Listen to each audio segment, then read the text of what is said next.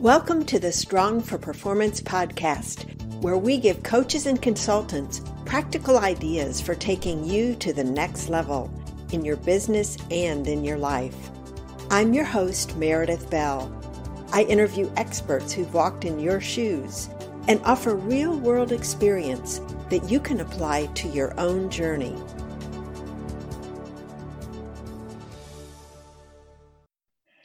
Welcome to another episode of the Strong for Performance podcast. I'm your host, Meredith Bell, and today I'm really excited to welcome as my guest, Sherry Sokolowski. Sherry, welcome to my show. It's great to be here, Meredith. Thank you for having me. Well, I'm so excited, Sherry. It's not often I have, someone that I've known for more than 10 years now, as I have with you. Sherry is the owner and event planner at SLS Strategic Event Planning and Consulting. And she's an expert in putting on live events and has been for the last 15 years. And the reason that she and I go back so far is that I was a member of the Glazer Kennedy Insider Circle back, I think I first joined it in 2008.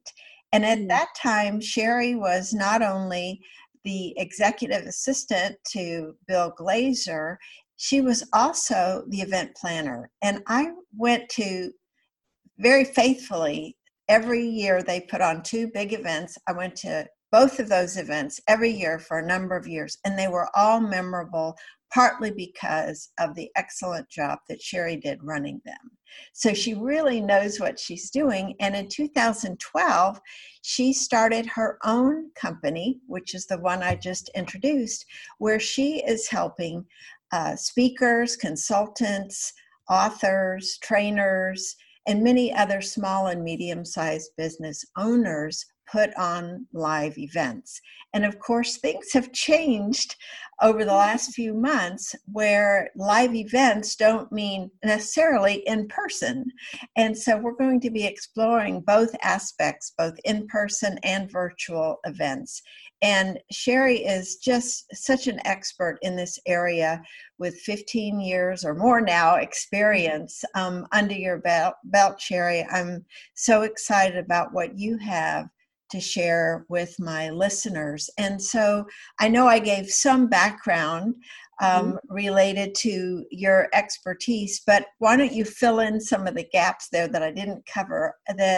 What about your journey to the work that you're doing now with clients?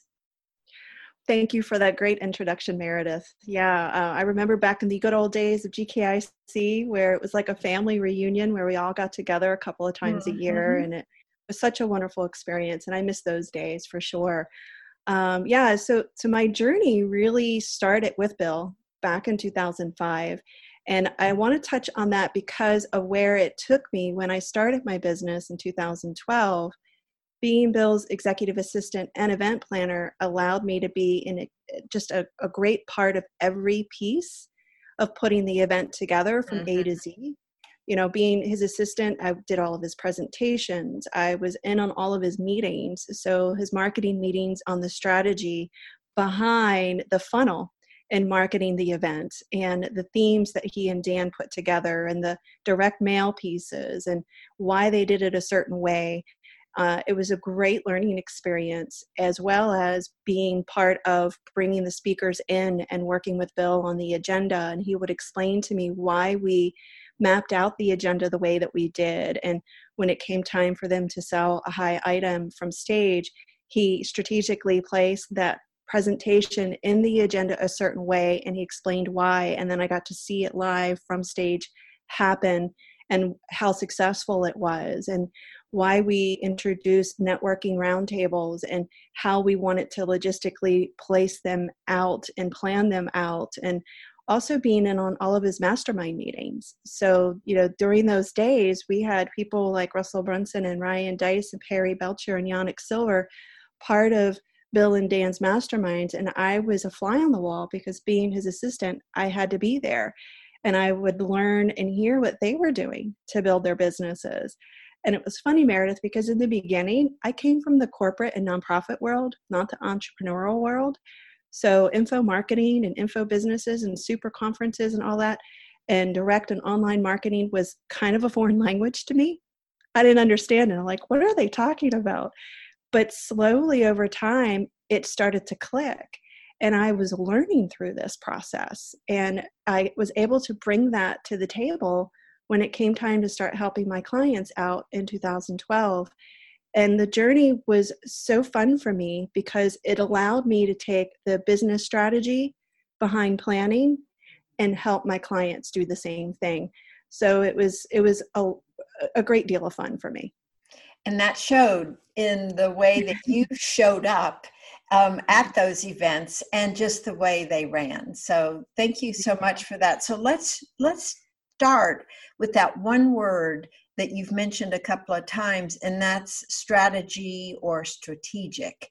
Yes. Before someone gets into jumping into doing a live event, talk a little bit about the place that word has in the process. Oh, yes, thank you, because that is a very big, important part of the placement. So a lot of the clients that come to me are typically people who haven't done an event yet, or they've done them in the past and they just weren't as successful as they had hoped they would be. And when we start our conversation, it is all about strategy. And it starts with, because I treat events as another part of your business. It's another way to market your business. So that's why it's a strategy. So you have to strategically plan your event, your live event, whether it's in person or virtual, to tie it to your business. And when we have that conversation, we start with why. Why do you want to have this event? And what do you want that outcome to be? Just like a business plan, just like your business goal. Mm. There's no reason for you to not stop and take that same approach with your event, because it's a huge, big, significant part of the success to your business and your brand. So we strategically talk through it. And the other part of it and why it's called a strategy is because you want to take the time to figure out how you best can use that event to strategically grow your business and your brand. And that is, what are the things that you're doing in your business that you can let everyone know about at the event so that they can be a part of it too and say, yes, I want that. And it's tied to your business so that the event isn't just a one and done ticket that a lot of people have used events for. Right? Yeah, I'm going to sign up. I'm going to register. You teach them the content you have and shared with them what you want them to learn. But how does that strategically tie to your business and your brand so that when the event is over, the experience isn't over, and it just, the enthusiasm and the want for more just grows and grows and grows. So that's where the strategy comes into play, Meredith, because you have to take the time to talk that strategy first so that all the effort, the energy and the investment that you put in, time and money, pays off at the end. That's such a great point, Sherry, because I think sometimes people get caught up in the how-to. How can I do this? And you help them step back. Your questions were great. The why and the what. So that they're not looking at it in isolation, but in the context of the bigger picture of what they want to have happen afterwards. And you've worked with so many folks with these kinds of events over time. So one of the key things I think that would be helpful for folks that are listening that maybe have not done a live event is avoiding mistakes that you've seen. So besides someone perhaps not thinking strategically about this, what are some other mistakes that you've seen people make when they're planning, again, live events that are either in person or online? What mistakes have they made that we could help our listeners avoid encountering themselves? Oh gosh, where do I start? The logistics. So logistics is a big word, but when you take a step back, and I'm talking about logistically of the behind the scenes, because here's the big mistake that people do is they go to another person's event and they see what everyone else sees, and they see how grand it is and the experience and the content and how much they paid for their ticket, and trying to multiply it by how many people were in the seats and thinking, oh, I can do that. I'm going to walk away and make this kind of money from the event. Well, they don't realize the logistics behind the scenes of what it took to put that event on. So I'll have people call me and say, well, what does my budget look like? What should I plan for? And I'm like, well, that's a big question. I always answer a question with a question. And sometimes it's a little bit frustrating for my clients, but I do it because I need to take them strategically through the path, right? So the mistakes logistically that they forget about are you need audiovisual, which we call the terminology AV. And that can be very simple. It could be one screen, two screen, pipe and drape, a couple of small lights, videos, and microphones. Or if you really want it to be an extreme experience, you have color lights, you have moving lights, you have multiple screenshots, you have switching back and forth, you have all of this other stuff. But then they forget the real focus of the after. They forget that they need to have a dedicated camera person with someone following that camera person to take testimonials, to take what we call the B-roll sizzle reel footage, because those two particular things will help carry you through in your business marketing for your business, if you do it properly, and your next event. So if you only focus on the here and now of what's happening in the seats with the people watching, then you're forgetting about the after.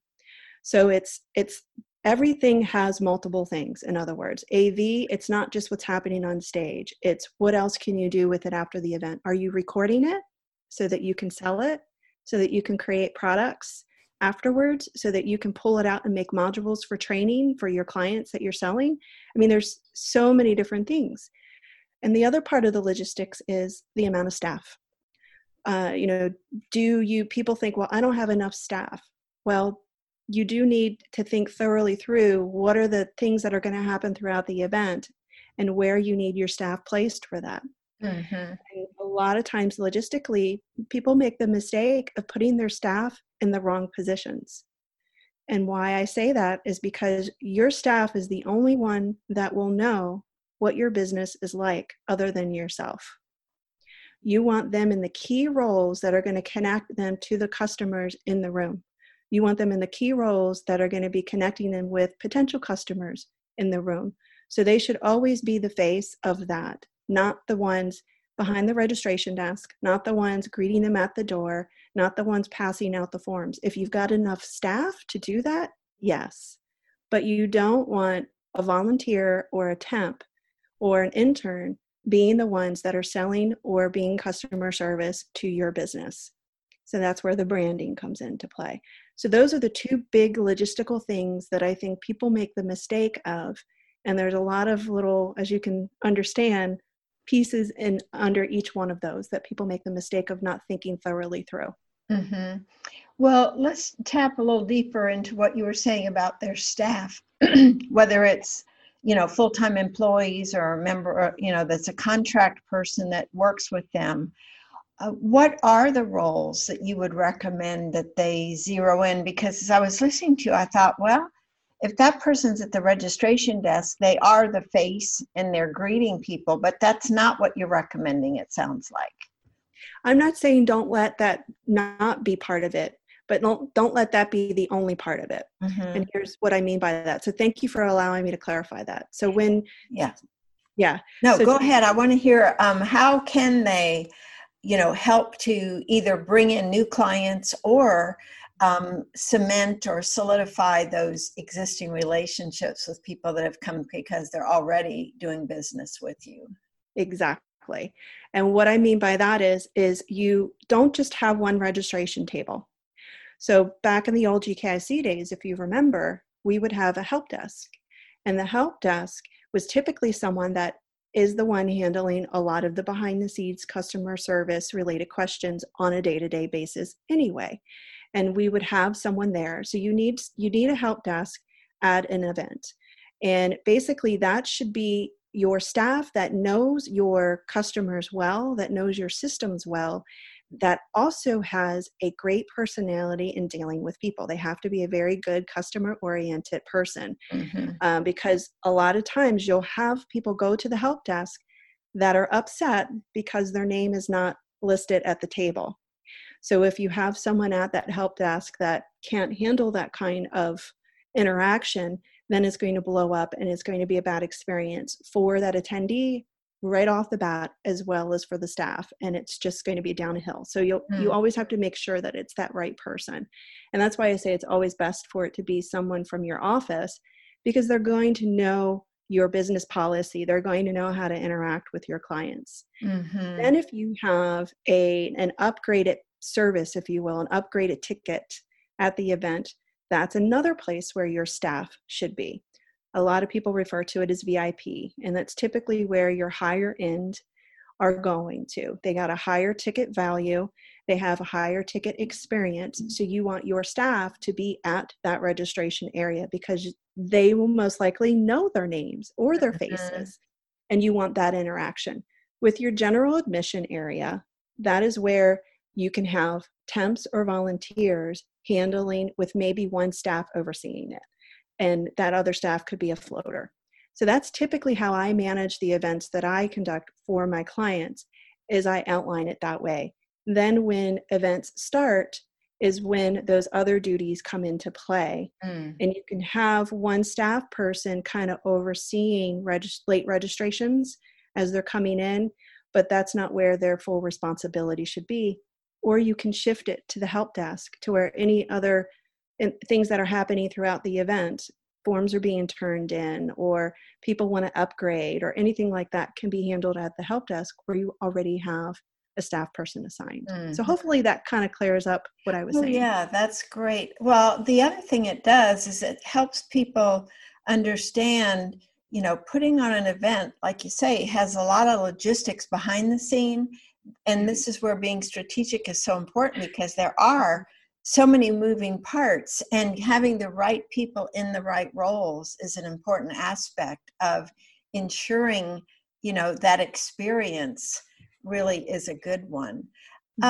With someone who's just, new to their business or launching a business, putting on a live event could be a great kickstart for them in getting started. So would you talk a little bit about how could they use a live event for a new or relatively new business? Yes, and I had someone ask that question on another interview I did like a month or so back. And she said she was in a particular industry and she wanted to do an event. What should she do? And it always goes back to the why. Right? So that's where the strategy comes into play, is we have more of that's why the name of my business also has the word consulting, is we take that time to talk about what is your business about and what do you plan to do to serve your industry. So if you're someone new and you're listening to this and you're like, I believe having a live event is going to help me launch my business or service or a product, how should I do it? Take a few steps back and think about the why, and the why specifically being, how can you set yourself apart from everyone else in your industry? How are you going to serve your industry in a way that no one else can? And then you plan your event around that particular circle, if you will, of what is my USP? What is my unique selling proposition within my industry, so that people are going to want to say, yes, I'm coming to that. And then you outline your content based on that particular circle, if you will, of what your unique selling proposition is within your industry, and focus on that. And then really hone in on the experience of what people are going to experience there. And then it ties into what I was saying earlier of using events to build your business and your brand. And I'd like to take a second to talk about what I mean by brand, if that's okay. Sure. So brand isn't necessarily the graphic work, the artwork, what your logo and everything looks like. The brand, and this is the reason I bring this up, Meredith, is because it's very important to those that are just starting out. Brand is who you are. Brand is who you are as a business and who you are as the owner of that business and what you want to be known for, your character, what you deliver, how people rely on you, how you are of a service to your community, what you're really known for. An example of that is in my industry as a strategic event planner, I'm known for the event planner who is calm, cool, and collected, and that can handle your event with no problem.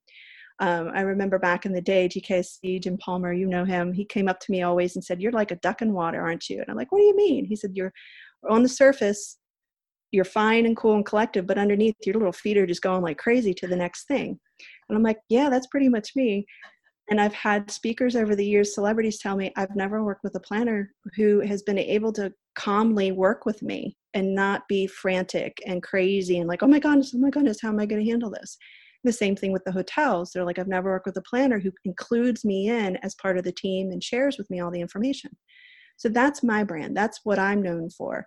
So as you're preparing to do your first event, to launch your business or your service, think back again, the why. What do you want to be known for? What do you want that outcome to be? And make that part of what you do to launch your first event. And lastly, it doesn't have to be big. Especially right now, events can't be big.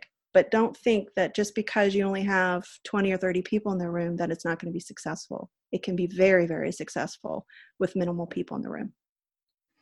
That is such a great point, because I think we can get hung up on the numbers. Exactly. And thinking and seeing that as the measure of success. And I think that, that carries over to another area I want to talk about because of where we are right now with the pandemic and the restrictions that we've had on traveling, on gathering in groups. So many people are looking to online events. What are some things that you might suggest, recommend, lessons learned from clients you're working with who are taking their in-person events to an online platform?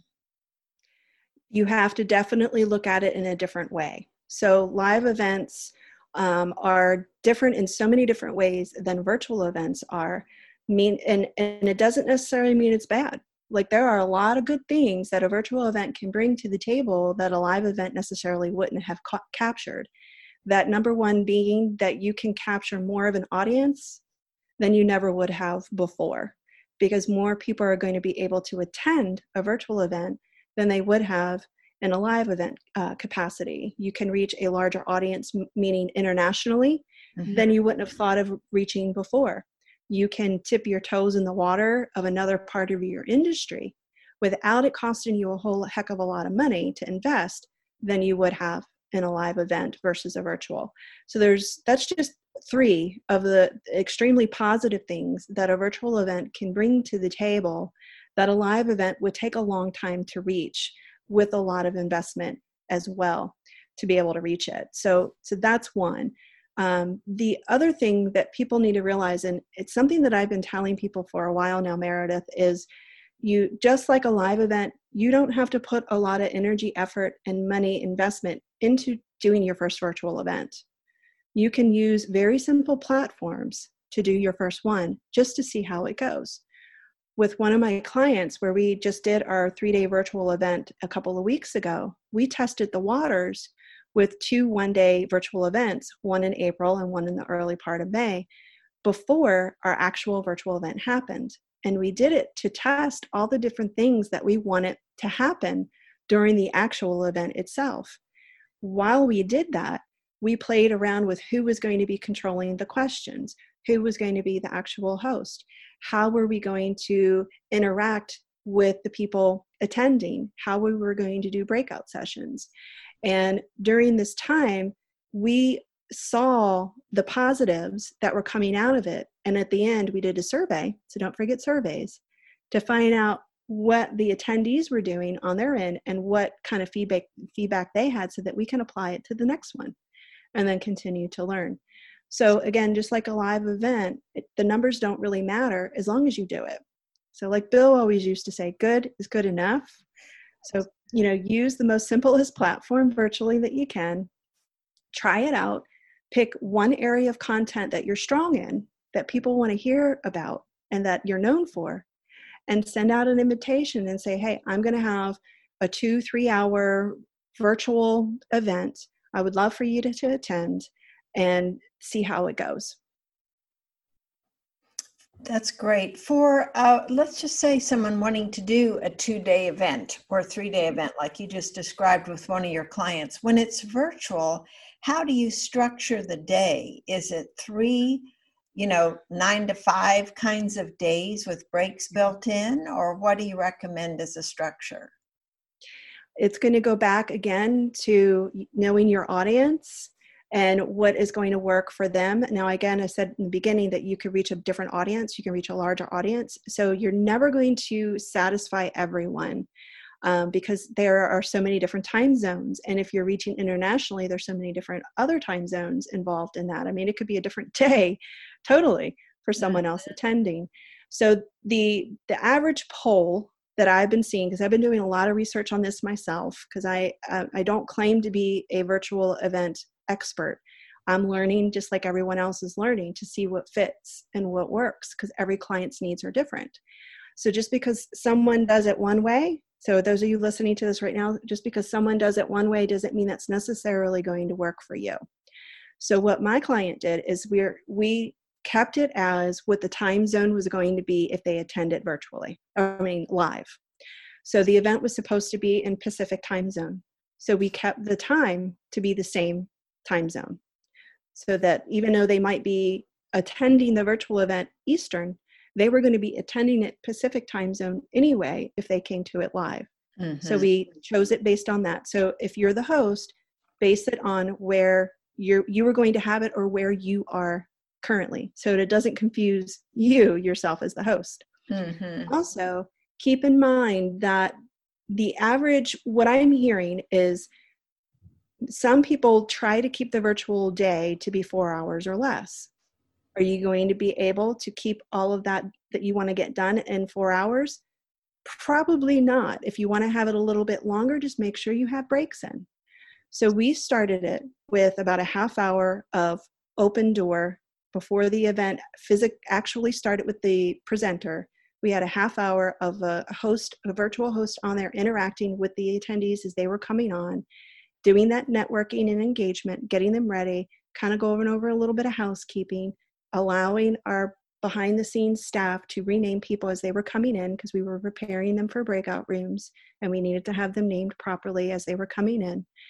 And then we would go on just like a regular live event. We would have a presenter speak for about 90 minutes, maximum 2 hours at some point if it was a lot of content and breakouts happening.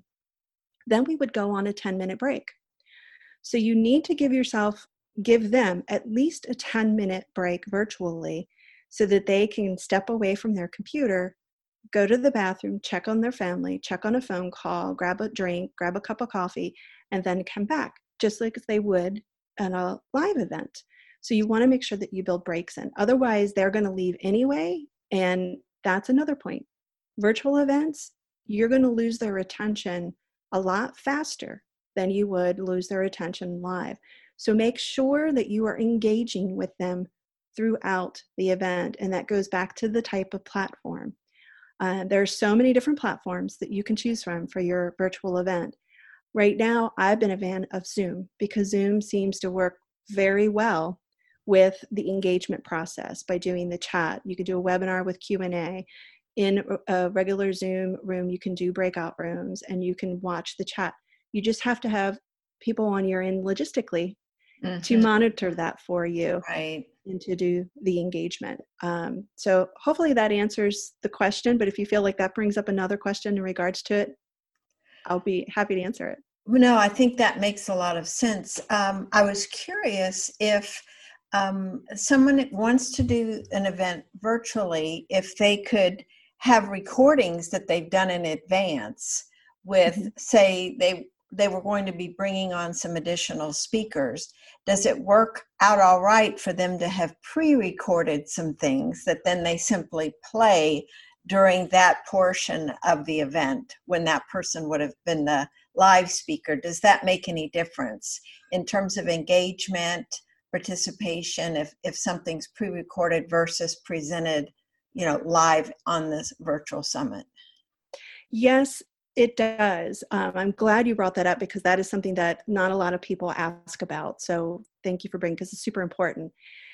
In the event I just did with my client, what we chose to do, we had contestants who were going to be presenting, and we had decided for the purpose of timing to have them pre-record their session so that we could keep them capped at the time that they needed to make their presentation by, so that it allowed us, for each of the contestants, the same amount of time for Q&A and breakout sessions to have that interaction and engagement.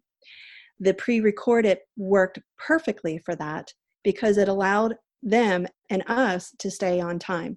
Mm-hmm. So if you have a presenter who physically can't be there for whatever reason live on the virtual event, or it's someone who has a lot of content and you want to make sure they get it within that amount of time frame, then yes, pre-recording works perfectly for it. But keep in mind, you still have to have a live virtual, I know it's kind of a weird way to say it, engagement around it. Because if you just play a recording, it's just another webinar. If you don't have, any engagement at that. Now, I want to kind of clarify that a little bit. If you say to me, well, Sherry, my speaker can't be with me live, that's why they're pre-recording it. How do I offer the engagement? Well, you do the engagement, right? Mm-hmm. So beforehand with the client and the speaker, they kind of talk about the presentation and have a couple of questions lined up that your audience is going to ask, and get those answers from the speaker so that you can kind of prepare that answer. Mm-hmm. And then when the presentation's over, you open up your platform to a live Q&A with your virtual audience so that the engagement is there and you don't lose it. And then throughout the recording, make sure that your presenter is letting people know, stay tuned, don't hop off, because at the end of this, we're going to open it up for Q&A. Because what's going to happen, again, virtually, people are going to leave. Mm-hmm. And if they see it's a recording and not live, they may say, oh, I'll come back to it later. But if you let them know throughout that there's going to be engagement afterwards, they most likely won't go anywhere. Mm-hmm. I think that's so important. What you're bringing up is this idea of really managing expectations yes. of the participants so they know what's coming and what's going to be happening. And I think the big takeaway from what you're talking about on both kinds of events, in person and virtual, is being creative about how can you engage people, keep them excited, keep the buzz going during the event and then even afterwards, because you want to have the same kind of, I would think, strategic plan in mind, whether it's in person or virtual. The things you talked about early on, there might be fewer logistics in terms of hotel space and that sort of thing, but there are still a lot of logistics to Absolutely. Manage and think through up front when you're putting something together online way before you ever launch it. Absolutely. And having someone to think about that on your team for you is so key to this. A lot of people will do a live event without hiring a professional planner to help them do it because they believe that they have the skills and the staff to handle it. And everything may go okay. And virtually, it may go okay too. But it all comes to the experience. You and I talked about this before we started, that experience is super important. And experience, whether it's bad or it's good, will solely rely on how successful your event is. So, logistically, in thinking about, oh, I didn't even think about that I've got to worry about that. Oh, I've got to plan for this, comes into play with the experience, because overall, that's what you want the most. You want the best absolute experiences possible. Well, and as we're coming to the end of our time, what I'd love to do is ask you to give, say, a couple of tips around two things. One, what are some key things that you think would help someone fill their events? So that's question number one. Okay. Get more people, they used to call it butts in seats, whether that's online or in person or virtual. And then second, what are some of the elements to help them create a wildly successful experience for their attendees? So let's go to that first one first, is getting people there. What have you seen to be some effective strategies for that? The effective strategies that I've seen work is making it known what is going to happen at the event. Letting them know what the content is going to be, letting them know who the presenters are going to be, and the fact that they don't want to miss this. Now, I know in the olden days of GKIC, they would let them know most of what was happening, but they wouldn't really present the agenda to them. They wouldn't let them know what was happening at the time of day or what have you. And if they had a special presenter, like a keynote or a celebrity, most of the time they would call him Mr. X. And that is all well and good if you want to kind of keep some of that close at hand, but they're not going to come if they don't know what they're coming to. Mm-hmm. So to fill your event, you need to make sure that you let them know what the content is going to be about. And the strategy behind that, Meredith, that a lot of people miss is you need to salt and pepper it throughout your marketing. Don't let them know everything all at once, mm-hmm. right? Continually let them know. And then the other part of it too is once you fill the seats with the person that says yes, you need what I like to call a stick campaign to keep them there. What Bill used to do in the olden days is the coaching members that were part of his coaching program, they would get so upset because they already said, yes, I'm coming, but they'd stopped getting the marketing. And Bill and Dan's marketing pieces were so amazing. They wanted to see it so they can S&D. So we found all of that out and we realized, okay, that's great. So Bill created a special piece that they would get all of the marketing pieces at the next mastermind meeting. And then we would go through and explain to them why he did it that way and such. So it kind of opened up to another piece of great value that he was able to deliver. But it also made me think as an event planner, what is super important? You need to continue that engagement. So as you're filling seats, let them know what's happening periodically throughout the different marketing. Do not rely on one form of media. Social media is not the only way to market. Email marketing is not the only way to market. Direct response is not the only way to market.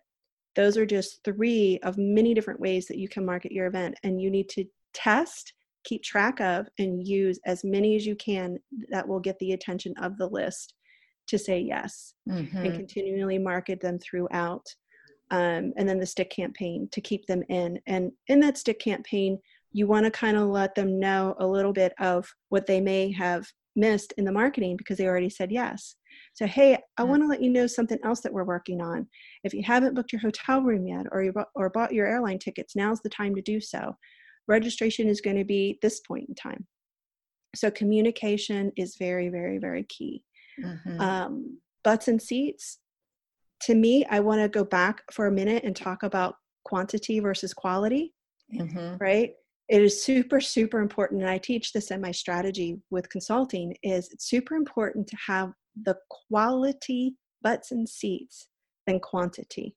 You don't want the wrong people in your seats. It's going to cause way too many particular issues that you could have avoided if you didn't have them there to begin with. And what I mean by that is don't give away tickets just to get butts and seats unless it's to people that you know are quality, right? Because there are some people that are trying desperately to start out, but they don't have the money to pay a few $100 or $1,000 for a ticket, and you can use them as a scholarship. But don't just give away tickets to get butts and seats because you don't know what that person is like if you don't know that person. And if you have a low quality person in the audience and you're trying to sell a high ticket item from stage and they're sitting next to someone who's on the fence, who do you think is going to win that person over? You or the unqualified person sitting next to them saying, are you kidding me? What is this person trying to sell here? So think about that, right? And then going on to the elements of a great experience, right? It's what do your people want most from you? What do your people want most from you and the interaction? And right now, a lot of people are desperately seeking networking and engagement because they have been stuck behind doors in quarantine for weeks, months, and they're seeking that engagement. And make sure that whether or not you're planning a virtual event or a live event coming up, that your experience allows that opportunity for them to engage. Now, I know, Sherry, social distancing, all of that we've got to be concerned with. Yes, respect that. watch out for that, look for recommendations on how to do that. But the experience should be some sort of engagement with the attendees that are there, and with the speakers that are there, and with you as the host. The experience has to be more than just you on stage. That's what bottom line. Yeah, that is such an important point, because I think, especially people like me that always, whatever we're doing, we want to deliver value. We want to, and I can remember Bill talking about this, you can overwhelm people. Don't get hung up on delivering so much content that they're feeling overwhelmed. And now you're starting to deal with negative thoughts and emotions rather than the response you're really looking for. So I think a really good principle that I'm kind of drawing from what you're saying is really put yourself in the shoes of your potential ideal attendee and think about what they are looking to take away with them when after they attend your in-person or virtual event. What do you want them to say? How do you want them to feel? What do you want them to do as a follow-up to what you have provided to them? Absolutely. Absolutely. And it could be something as simple as you take day one or the first part of the day, if your event's only one day or if it's 2 days, giving them the content and the information they need. And then the engagement could be, how do I take what you just taught me and implement it when I leave here? And then you walk them through that process, right? So it's like going back to what you said, Meredith, is what do you want them to be able to achieve when they leave here? And experience is that umbrella of all of those things. Mm-hmm. Well, Sherry, this has been so great. I know we could keep going, yes, we could.